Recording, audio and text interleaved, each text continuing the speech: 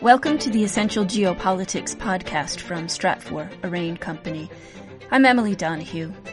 After nearly a decade of negotiations, China, Japan, South Korea, Australia, and New Zealand recently signed the Regional Comprehensive Economic Partnership, RCEP. What is significant about this trade agreement? Here to explain is Stratfor's Senior Vice President for Strategic Analysis, Roger Baker. Roger, what is significant about this trade agreement? So when we look at the RCEP, it's one of the largest trade agreements that there is in existence. It draws pretty much all of the major economic powers of Asia together into a single trading framework. So in that sense, it's very, very important.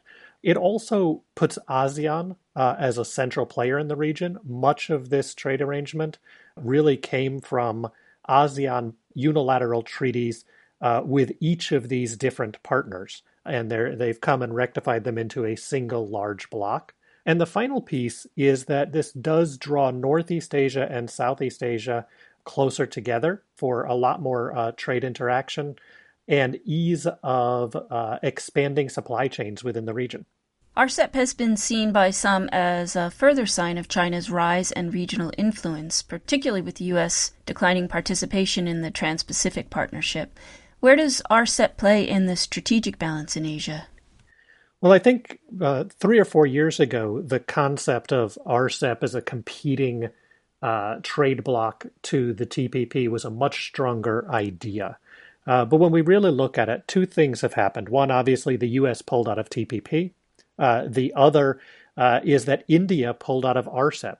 With India out of RCEP, a lot of the interest that many of these countries had in going into RCEP, in fact, was to be able to have that connection to India also.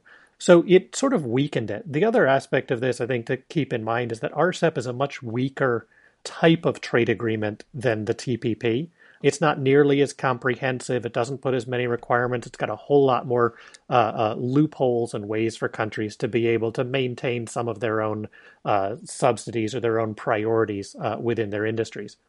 But it is seen perceptionally as a Chinese victory. China has really been working to try to shape itself as a nation that is cooperating within the region. And while this doesn't fundamentally alter trade patterns in the region or create some new dynamic where China is the central economy, because it already is, it does help the Chinese again push that soft power idea that they're much more cooperative and collaborative than the United States.